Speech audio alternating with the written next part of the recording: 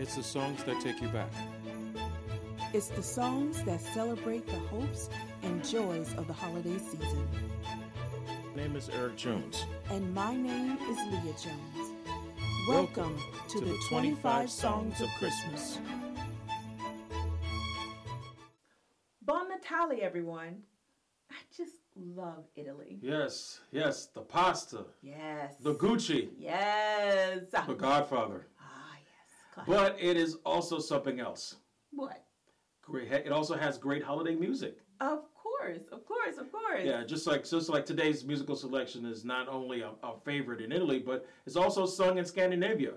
December 13th is St. Lucia Day. Really? That's right.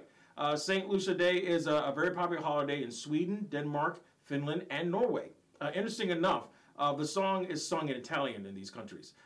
The writers Longo and Teodoro, Cottrau, wrote this song in the early 19th century about the Sicilian saint who was tortured, actually blinded, wow, and then later killed for her faith in 305 AD. In the 6th century, she was made a saint on the 13th of December.